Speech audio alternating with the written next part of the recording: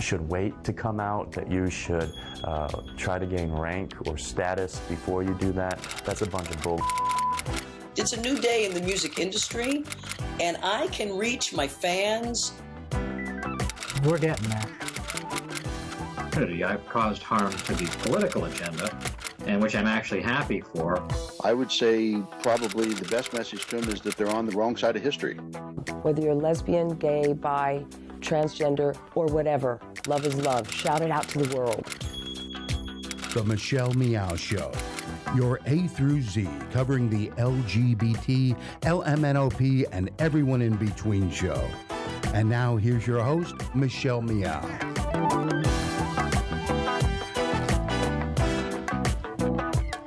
Welcome.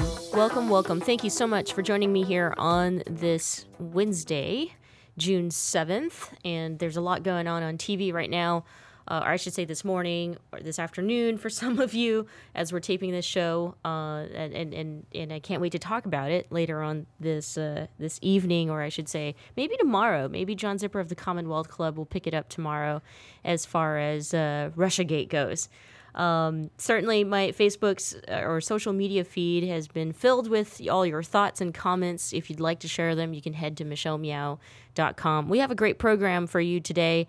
This show is very used to bringing different voices to the platform. So it's not always just all about progressive voices, even though that's the name of our network. But the Michelle Meow Show, your A through Z, covering the LGBT, LMNOP, and everyone in between show, certainly has seen voices from the far right to the far left to the middle, especially when it comes to LGBTQ issues. But I think for this year, we've kind of covered everything, every single issue socially, if you will, has been impacted in some ways. And it's an interesting administration, or I should say presidency, that has us all over the place, in my opinion, politically. And so I'm very excited for our guest today. Let's get the program started. The show is brought to you by Pacific Fertility Center. When life needs a little encouragement, Pacific Fertility Center will be right by your side. Visit pacificfertilitycenter.com. John Zipper and I say here on the show all the time, do not lose sight of what's going on in your home state. Do not lose sight of what's going on even in the city that you live in, despite the executive orders or changes that this administration might be attempting to make as it impacts certain rights, I guess you could say. It doesn't mean that you can't make a difference in your home state. And I say this all the time, don't miss those elections. And so our guest today, our special guest by phone, is running for Congress out of Arkansas. He is a Republican, but running on a progressive campaign. So let's find out what that means. I'd like to welcome Robb Ryerse to the program. Robb, thank you so much for being with us. Thank you for having me. Like I said, I'm really interested in speaking to you. I read a couple articles about you. I mean, the thing that jumps out the most is your position on healthcare. But before we get to talking about what specifically that means, I'd like to get your thoughts on kind of how the Republican Party has been. I think the definition of the Republican Party has shifted, especially with this presidency, and very, very, very quickly. What are your thoughts on defining yourself as a Republican, today and even before this presidency took control of the country? Yeah, I'm a lifelong Republican. I've been a Republican, throughout my whole life, and all the way back to when I was a teenager. I went to teenage Republican school one summer when I lived in upstate New York, and I've been a Republican my whole life. But really, I've been really concerned, especially over the last 20 years, just to see kind of a shift in the focus of the Republican Party, and then. Since the last election and the current administration, it seems like there's been an even bigger shift, even away from that. And so, my campaign and what I'm trying to do is I would love to see the Republican Party return to its historic values. I think that there's some great things that the Republican Party historically has stood for, and I think it would be important to have a good and robust conversation within the party about what we really value, and I'd love to see us return to some of our historic values. And that means I'm an independent Republican who is willing to challenge the current Republican orthodoxy on a whole host of issues, because I think there's a better way to look at it that's actually more in line with what the Republican Party has been historically. Do you think that, that has a lot to do with big money or the culture wars that have, taken focus over the years, especially regarding the Republican Party? You just nailed both nails on the head. Those are the two biggest things. The Republican Party used to be a party that was known for who it was for rather than who it was against. And what's happened, especially over the last 20 years or so, with what I call big religion, with the strength and the influence of big religion on the party, has really shifted the party in a way that it's lost sight of historic values. I mean, like, small and responsible government is out the window.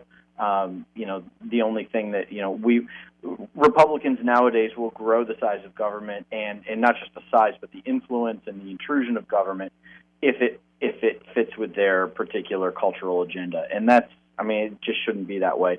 And then you're right about the influence of big money as well. The Republican Party used to be a party that stood for the little guy, and was a party that had solutions that would benefit all Americans. And it seems recently that and frankly, I think this is true of both parties. But there's far too much influence from corporate lobbyists, and both parties, the establishments of both parties, seem to be serving their corporate interests first rather than people. Thank you for bringing that up. I agree. As far as I should note this and make sure people who are listening know this. You are also a pastor, so when it comes to talking about these culture wars and as it applies to the religious community, how do you talk about it, and as well as identify as an independent Republican when the majority of the party, are just it seems they stay at one position when it comes to even issues like LGBTQ issues? Yeah, I grew up in real strict fundamentalism. My grandfather was a Baptist pastor, my dad was a Baptist pastor, and I kind of went into the family business. After about 10 years of pastoring churches up north in the denomination that I was a part of, the strict fundamentalist denomination, I went through kind of a real kind of crisis of faith, a dark night of the soul, and that led my wife and I to move our family and to come here to Northwest Arkansas to start a completely different kind of church, a church that people could come to from all sorts of different perspectives and backgrounds. A church that we don't see questions and doubts as antithetical to faith, and it's also a church where everyone is welcome. And when we say everyone, we actually mean it. And so we're a church that welcomes all people without condemnation, regardless of their gender identity or their sexual orientation. And we are one of the few evangelical churches. We'd call ourselves a progressive evangelical church. We're one of the few evangelical churches in Arkansas that is welcoming and affirming of all people. And so it's interesting to kind of be both on the inside of the religious side of things, but then I think that gives me a unique perspective to kind of speak to what is the problem with the influence of big religion on the Republican Party and on our political system as a whole. I can kind of see it from the inside. Yeah, I thought so, especially with Arkansas, being the state that in a lot of ways stood up to the religious freedom bills that were trying to be passed in the last couple of years. I find, for a red state like Arkansas, that people outside of Arkansas might not see it as progressive as one would be in Arkansas. Would you argue that?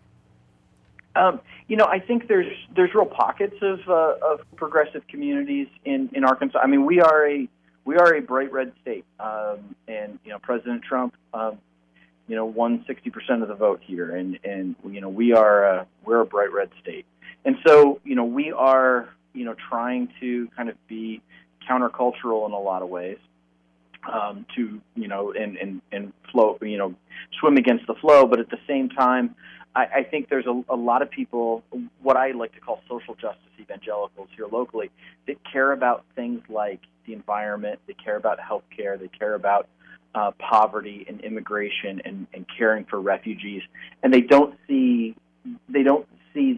those voices represented at all in the traditional Republican candidates that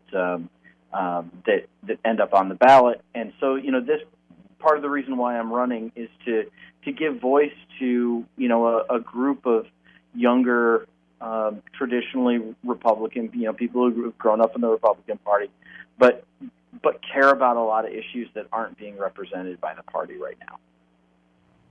Thank you so much for that. Let's see. I have a whole lot of questions. I want to get into this administration, but I'm not sure if I should start now or just go on a quick break. Let's go on a quick break, and then let's come back and let's talk about this administration, your campaign, and just kind of, the how you're navigating the narrative and campaigning as an independent Republican during this time. So stay with us, okay? All right. Babe, I think we're ready. We're really doing this. Yeah, I'm ready for our family. So where do we start?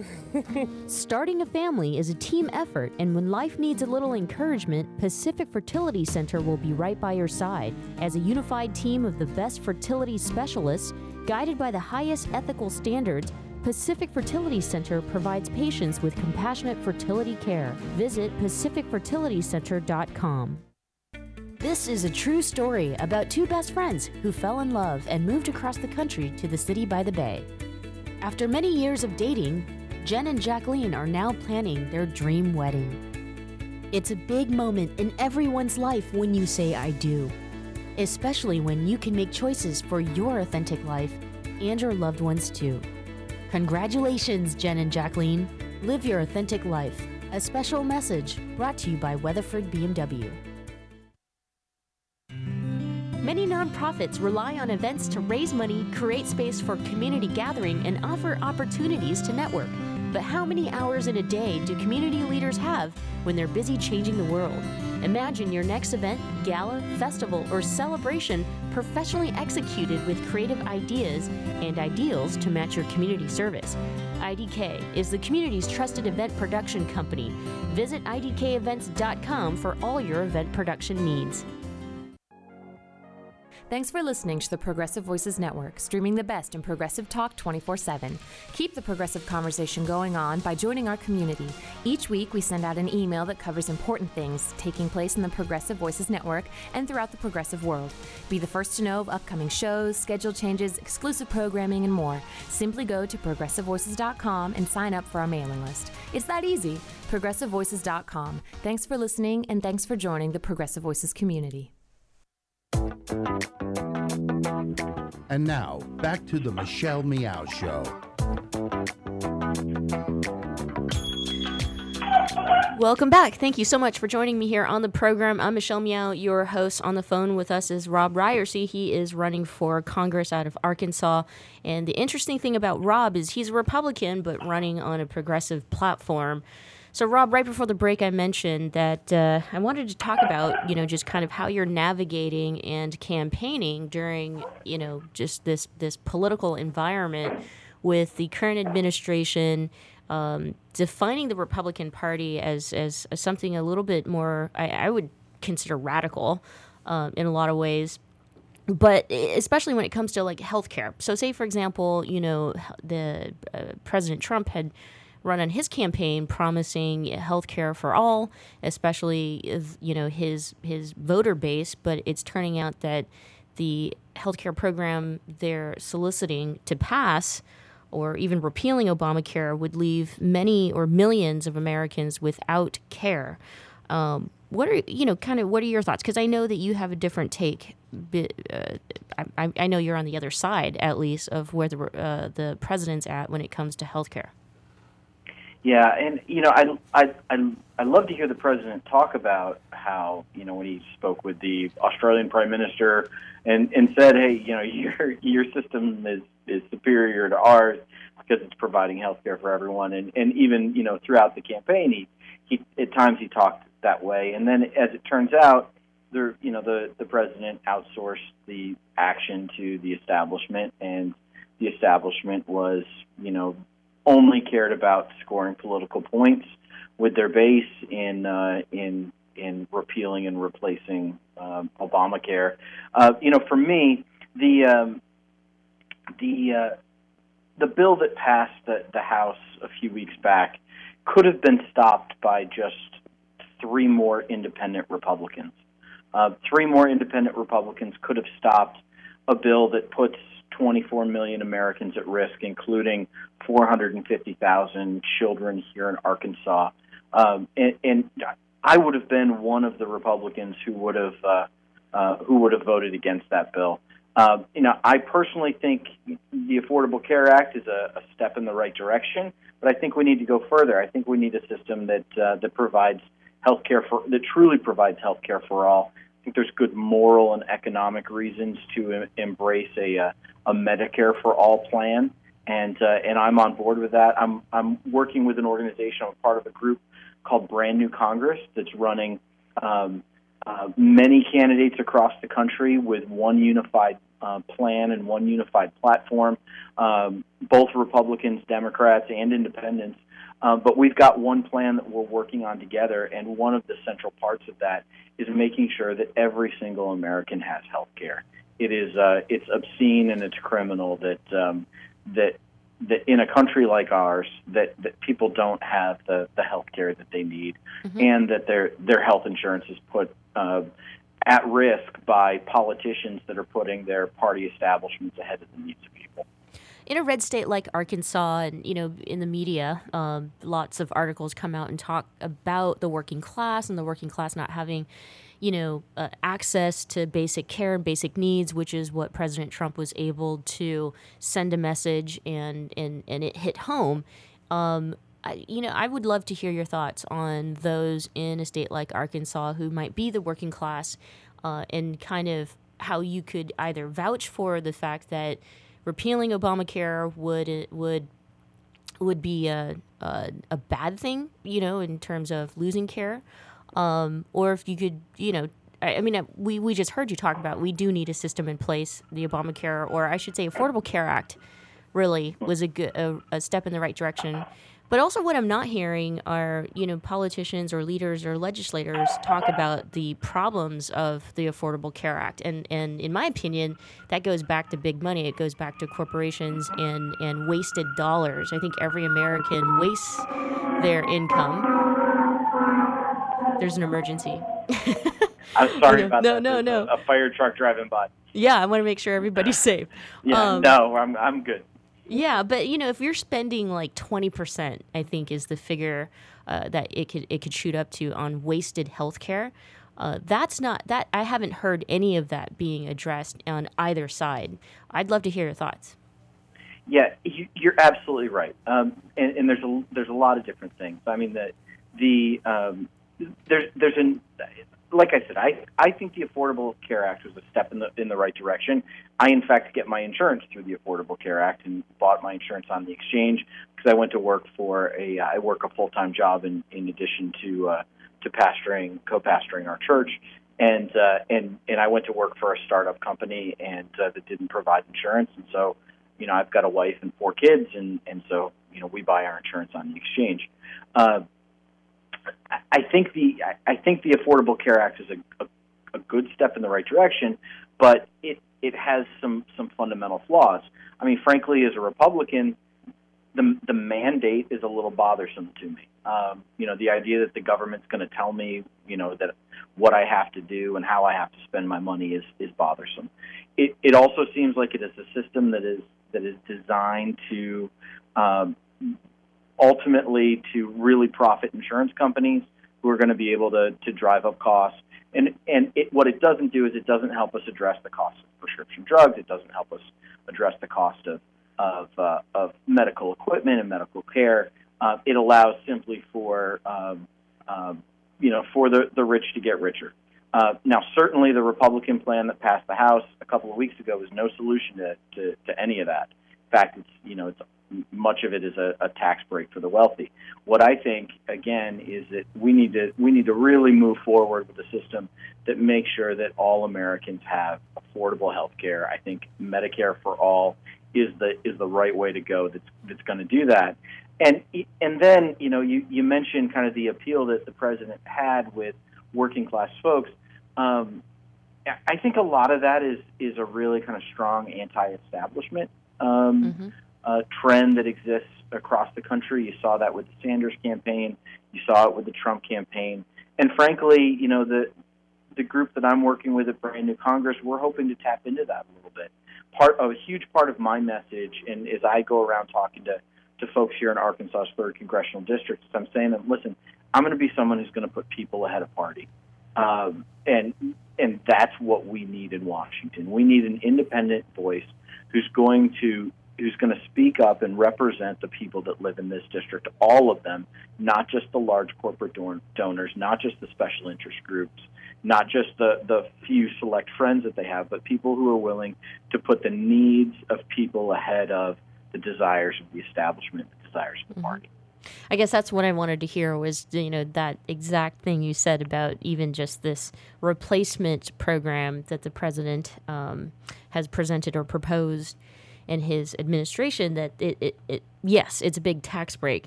On that note, let's talk about a few other things that you're running on that can be considered a progressive agenda, such as the environment. I mean, the environment is a huge deal right now because it's not just about saving trees, but this is literally, about lives. It's about just agreements that could put the country in a disastrous state.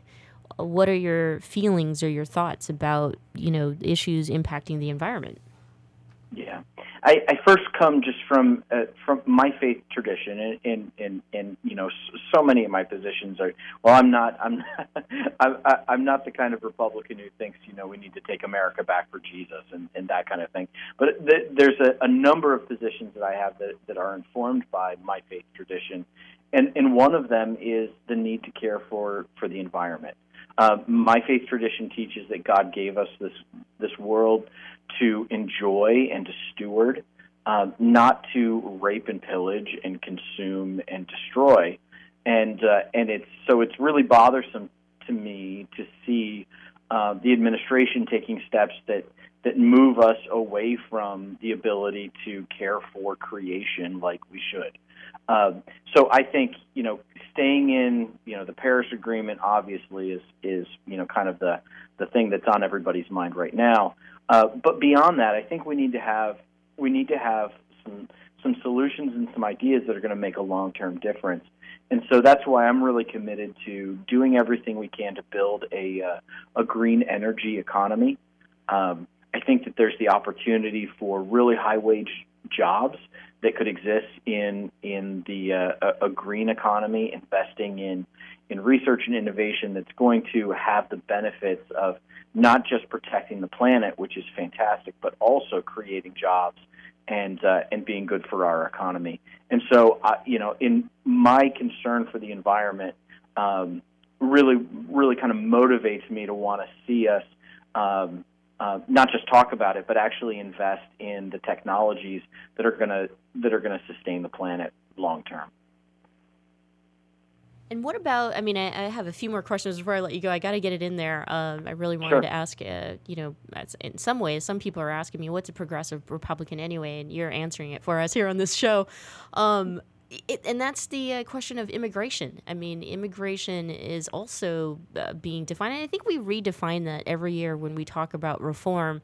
I certainly am not saying as an American that we shouldn't have reform, but it seems like whatever's happening right now is, in my opinion, unconstitutional and un-American.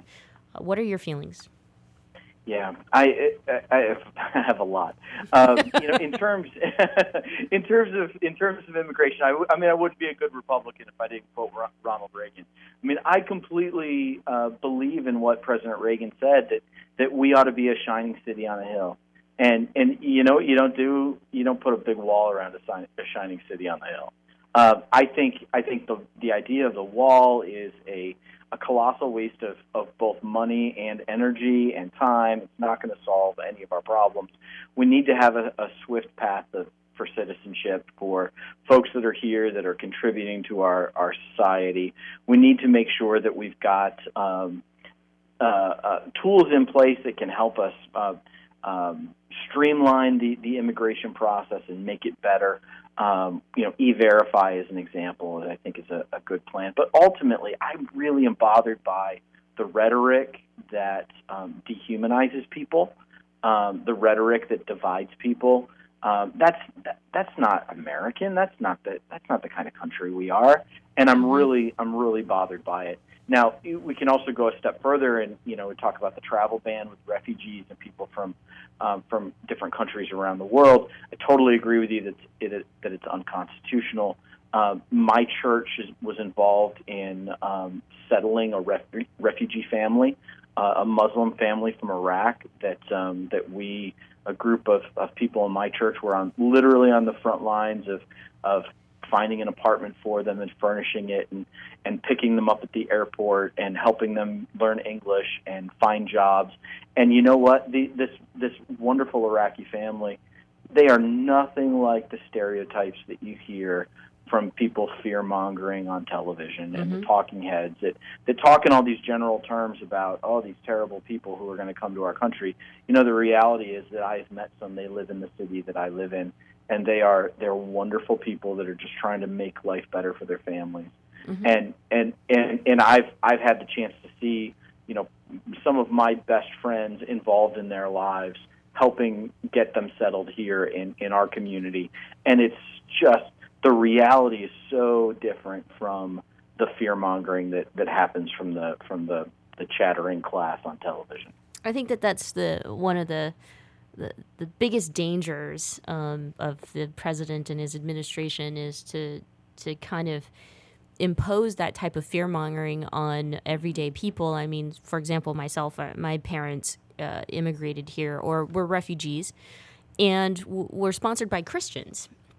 And and so my parents were Buddhists from a Southeast Asian country, and I mean, it goes back to kind of some of the things that you had talked about, in which the Republican Party and or religious community had stood on, and this fundamental principle of love and compassion, I guess, is what I'm trying to say, which gives me hope for the Republican Party. And so my last question for you is, as a Republican, someone from a red state obviously has constituents who aren't as left as I am, probably have supported the president.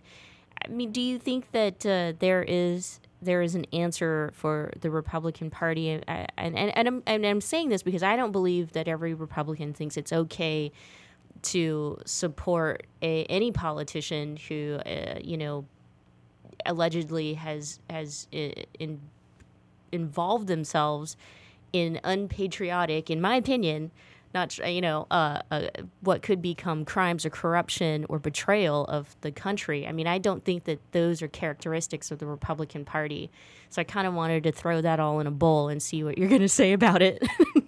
Yeah, I think I think the Republican Party is really at a crossroads, and part of my motivation for running and being a part of Brand New Congress and this post-partisan attempt to kind of change the tone of politics in America. Part of the reason why I'm motivated to do this is because I don't want to sit on the sidelines and just kind of see what happens. I mean, in the days after the election, I had the same conversation with so many different friends, and over again, people would say to me, "We've got to do something. We've got to do something." And I have seen my friends do stuff. I've seen them go to protests and write their representatives and post things on social media and be active and vocal in ways that they hadn't before. I'm the kind of person that, man, if we're going to do something, we might as well do something big. So let's, the problem right now here is our congressman, and we are in a very, red district, and so the best chance we have to beat him is in the Republican primary. I'm a lifelong Republican who's willing to put people ahead of the party. I'm gonna throw my hat into the ring and hope and pray that there's enough independents and Democrats and independent-minded Republicans that are willing to see that, hey, this is an opportunity for us in our district here in Arkansas's 3rd Congressional District to make a difference and make a change. We've got to start somewhere. We've got to do something. Let's do this.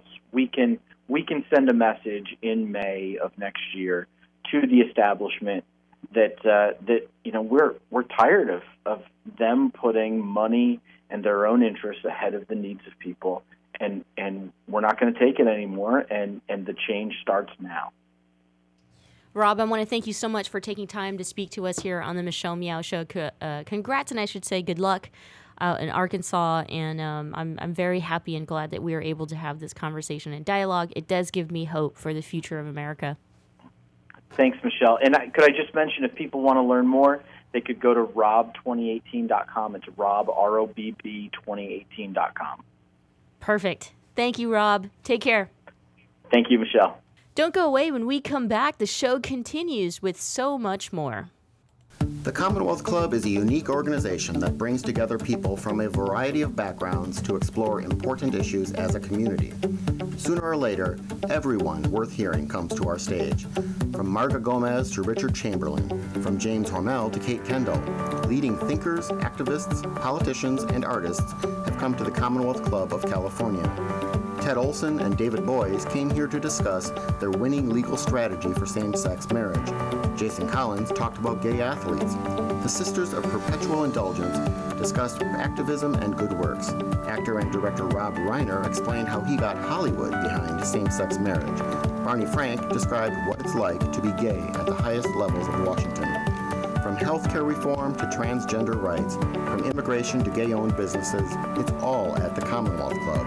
And that's still just a portion of the 450 programs we present every single year, with new programming nearly every single day. Be a part of the conversation. Learn more at commonwealthclub.org, download our free app in iTunes, and join us in person the next time you're in San Francisco. The Commonwealth Club of California puts you face-to-face with today's thought leaders.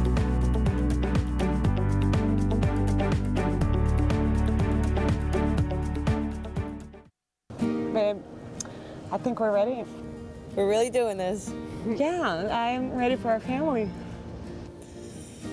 So where do we start?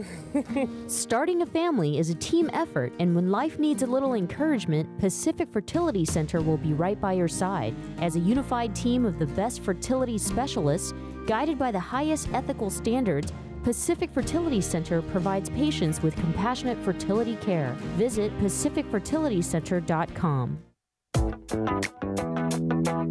And now, back to the Michelle Meow Show.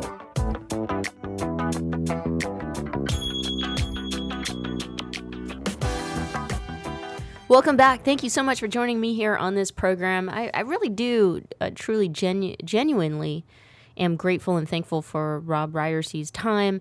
I think the importance there is just being able to have a conversation. There's got to be a way where we can unite those who, I guess, like we're anti-establishment. And I think lots of progressives who tune into Progressive Voices Network would agree that we've got to do something about the corruption of our country and those who chase big money, those who, are, in my opinion, are corrupting the political process by big money.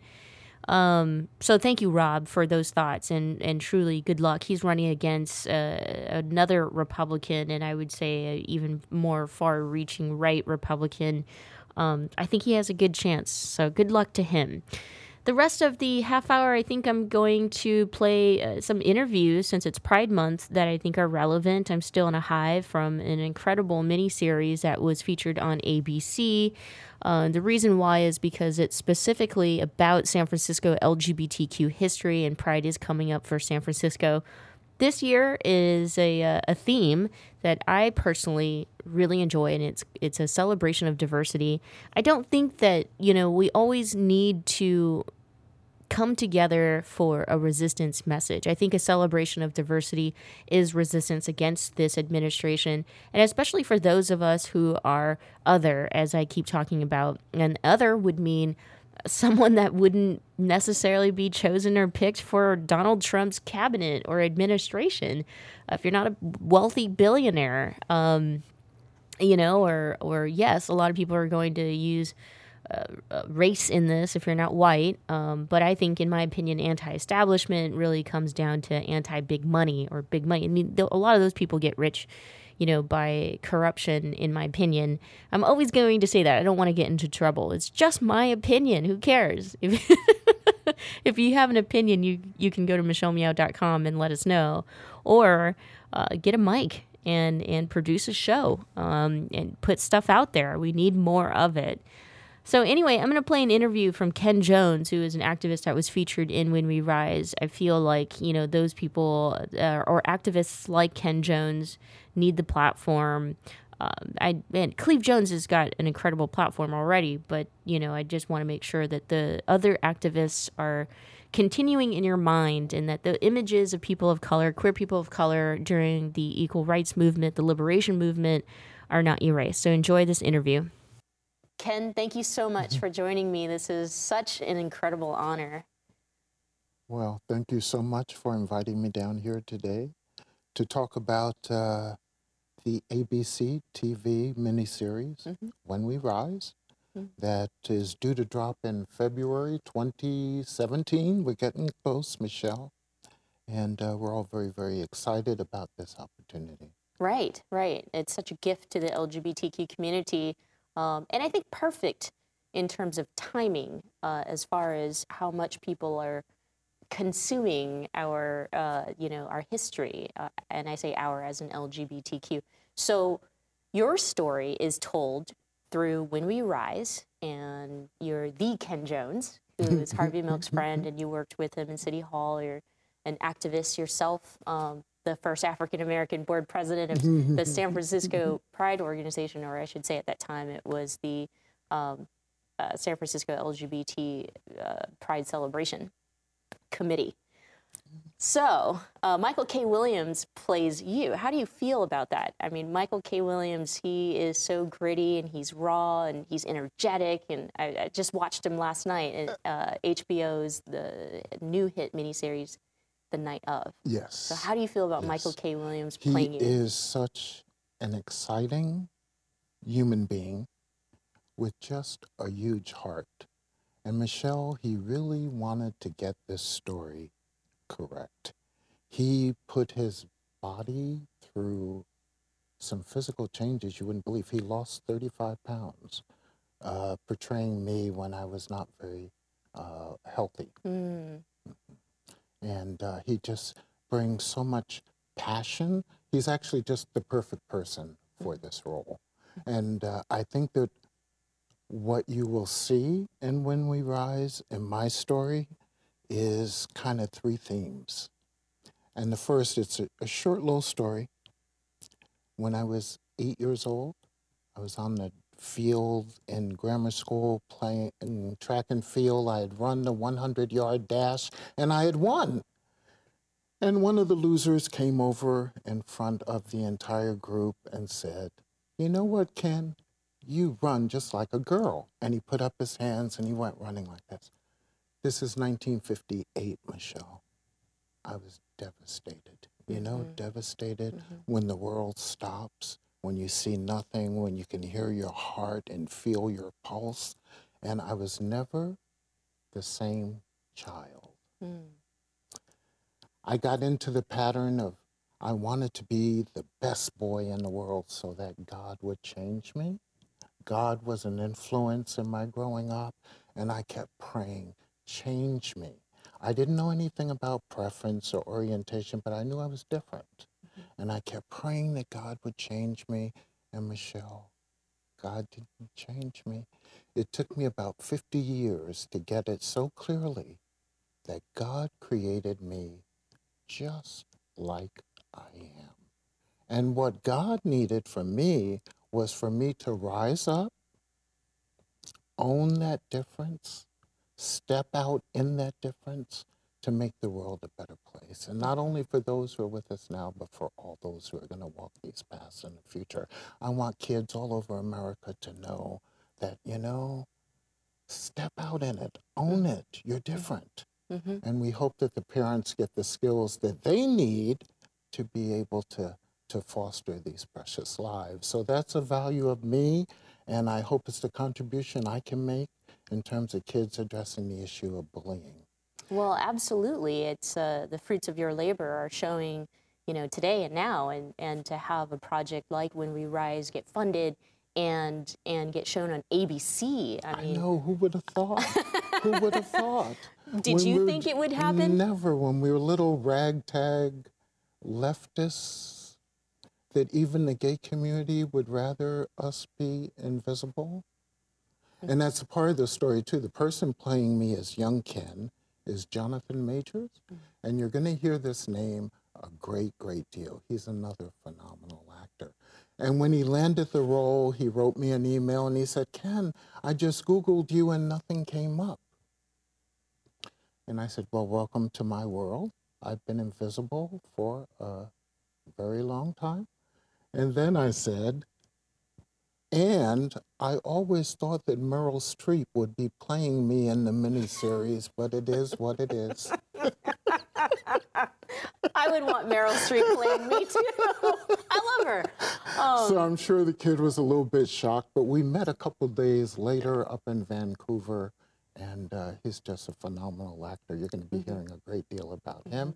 So we do address the issue of racism in the gay community, and the many hundreds of meetings I attended and chaired where I was the only person of color in attendance. I was going to ask you, you know, what was it like being an out gay Black activist for LGBT rights in the late 70s? What was that like here in San Francisco even?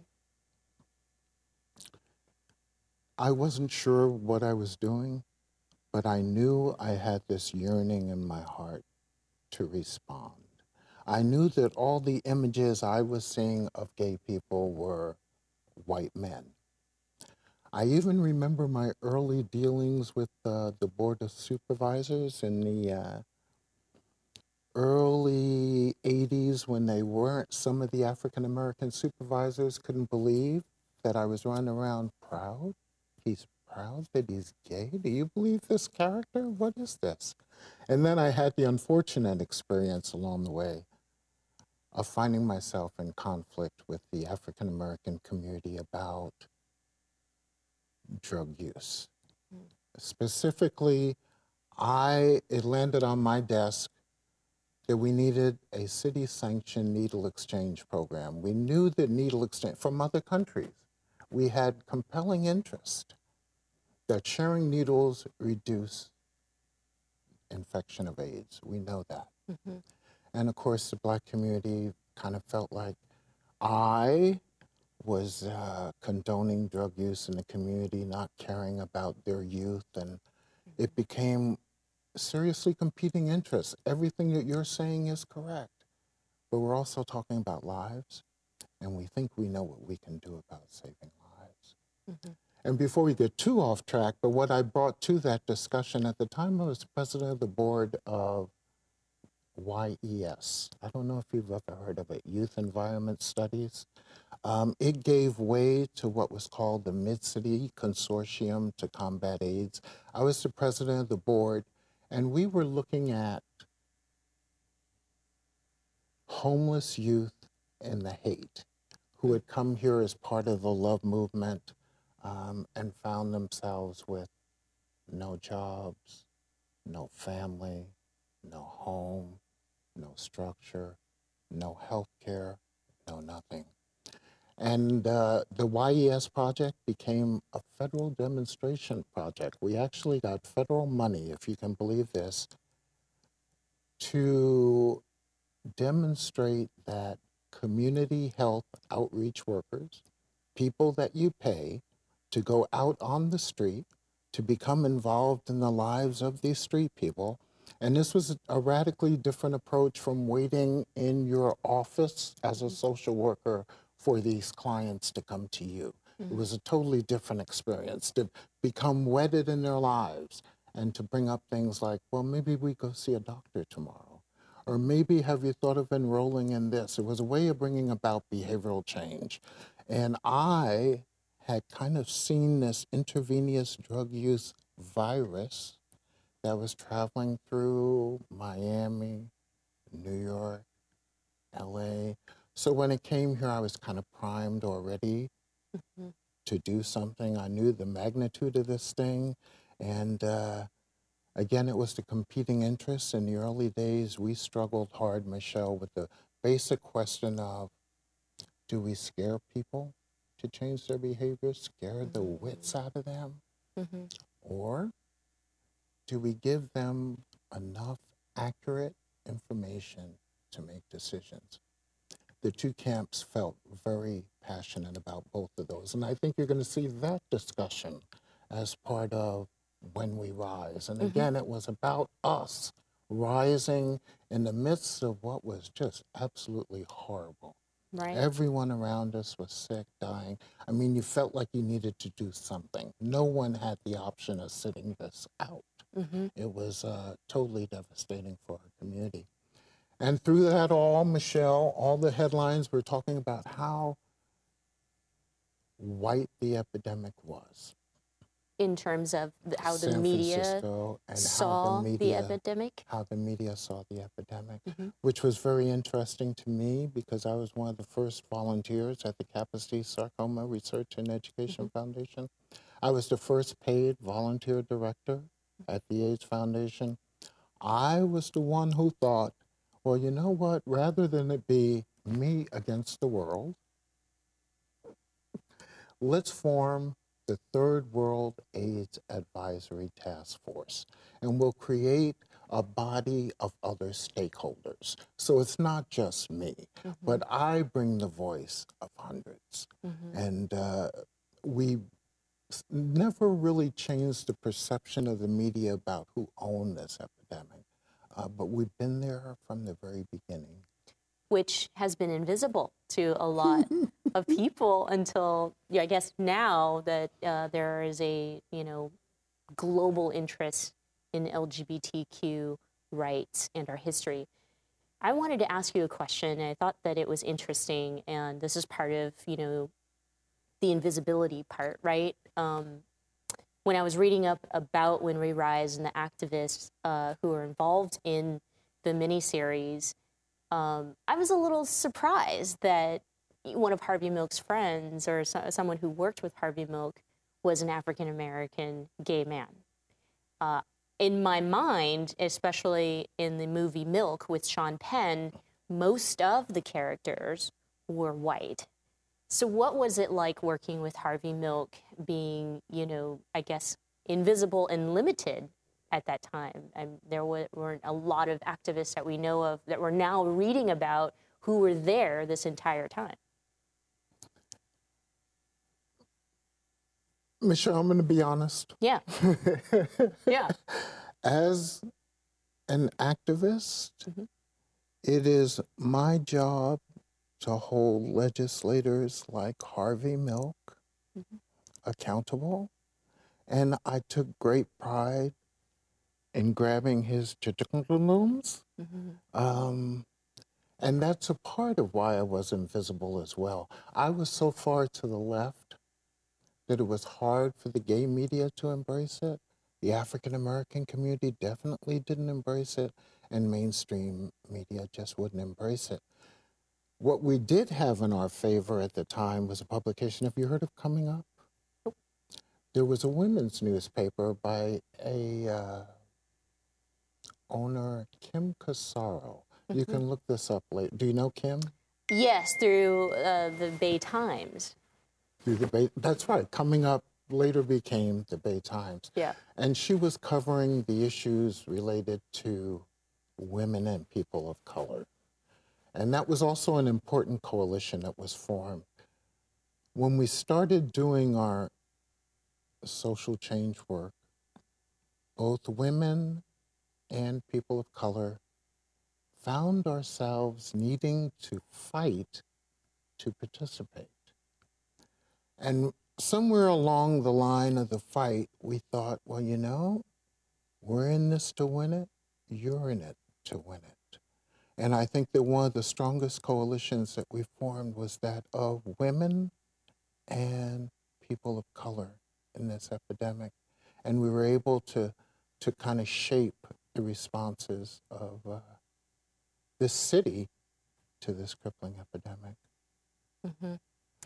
And that's when I found and fell in love with Pat Norman, who was the first lesbian gay health services coordinator for the city and county of San Francisco. This was a real big to-do.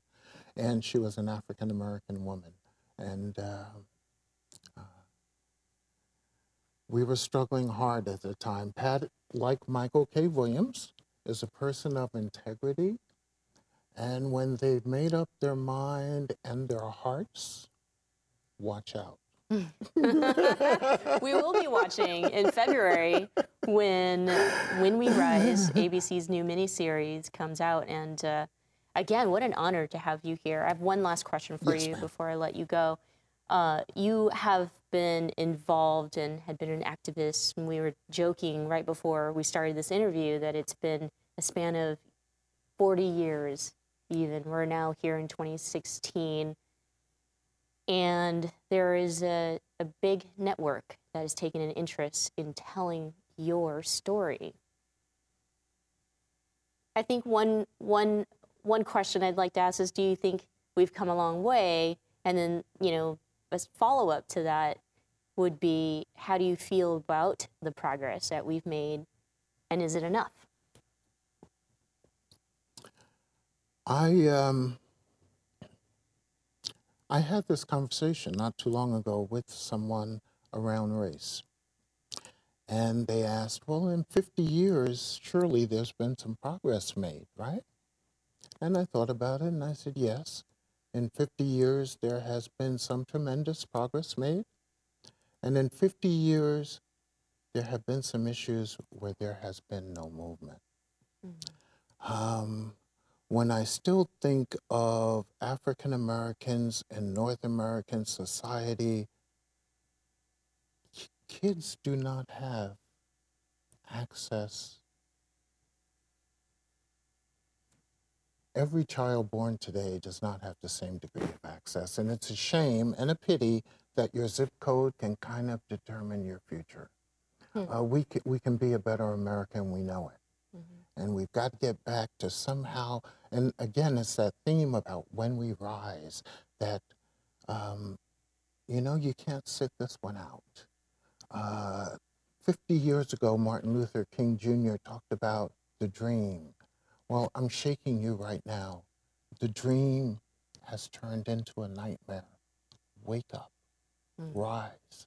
That's what, when we rise, is what is able to tear down those massive walls of homophobia. When we rise, we're able to tear down those walls of racism, to tear down the walls of hatred when we rise. But we need you to rise. Mm-hmm. We need you to rise. And this nightmare that we're in, it belongs to all of us.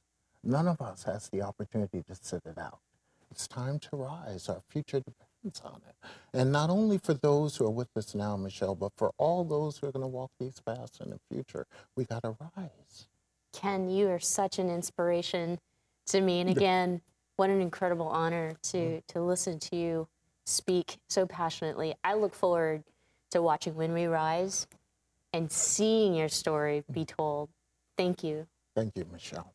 Don't go away. When we come back, final thoughts. Babe, I think we're ready. We're really doing this. Yeah, I'm ready for our family. So where do we start? Starting a family is a team effort, and when life needs a little encouragement, Pacific Fertility Center will be right by your side. As a unified team of the best fertility specialists, guided by the highest ethical standards, Pacific Fertility Center provides patients with compassionate fertility care. Visit pacificfertilitycenter.com. When asked, 90% of seniors say they want to remain in their own homes as they age. Hello, I'm Charles Symes, owner of Allegra Home Care. Our caregivers have been serving seniors and the aging community for over 20 years. Allegra Home Care is the only Bay Area home care agency that is LGTB certified. Helping LGTB seniors stay at home is our passion.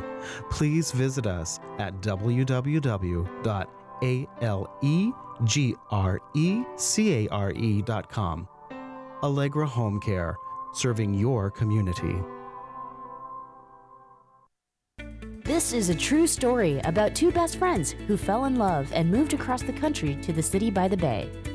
After many years of dating, Jen and Jacqueline are now planning their dream wedding. It's a big moment in everyone's life when you say I do, especially when you can make choices for your authentic life and your loved ones too. Congratulations, Jen and Jacqueline. Live your authentic life. A special message brought to you by Weatherford BMW. Many nonprofits rely on events to raise money, create space for community gathering, and offer opportunities to network. But how many hours in a day do community leaders have when they're busy changing the world? Imagine your next event, gala, festival, or celebration professionally executed with creative ideas and ideals to match your community service. IDK is the community's trusted event production company. Visit idkevents.com for all your event production needs. And now, back to the Michelle Meow Show.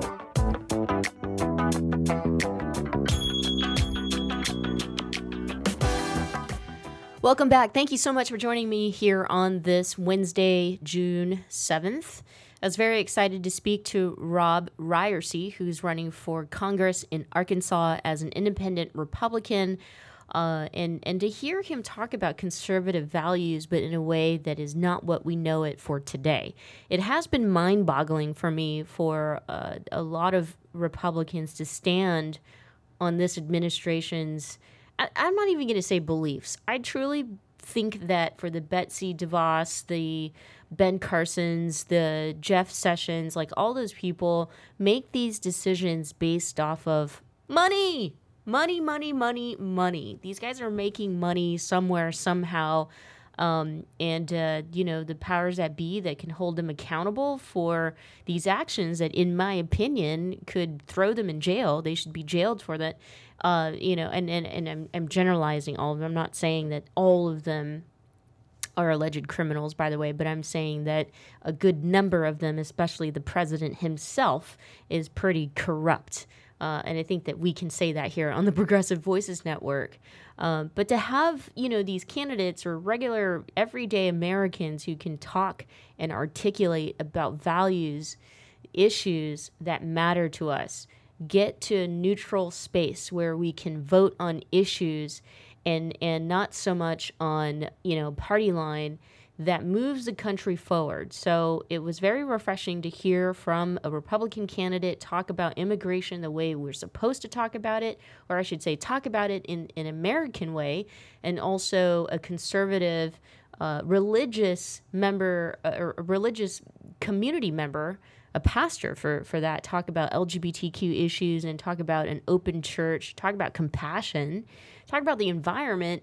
These are all issues that impact us as human beings. It's not a Republican or a Democrat issue. It's a human issue. And we've got to get this country back to the right track in moving forward. If you have thoughts or ideas as to, what we can be talking about, or a guest or an interview, or you'd like to be a guest on the show, head to michellemeow.com. I replayed the entire audio that I did with activist Ken Jones, whose life was highlighted in the ABC miniseries When We Rise, adopted by Cleve Jones's memoir that he published this year. And I think that Ken's story is just so significant.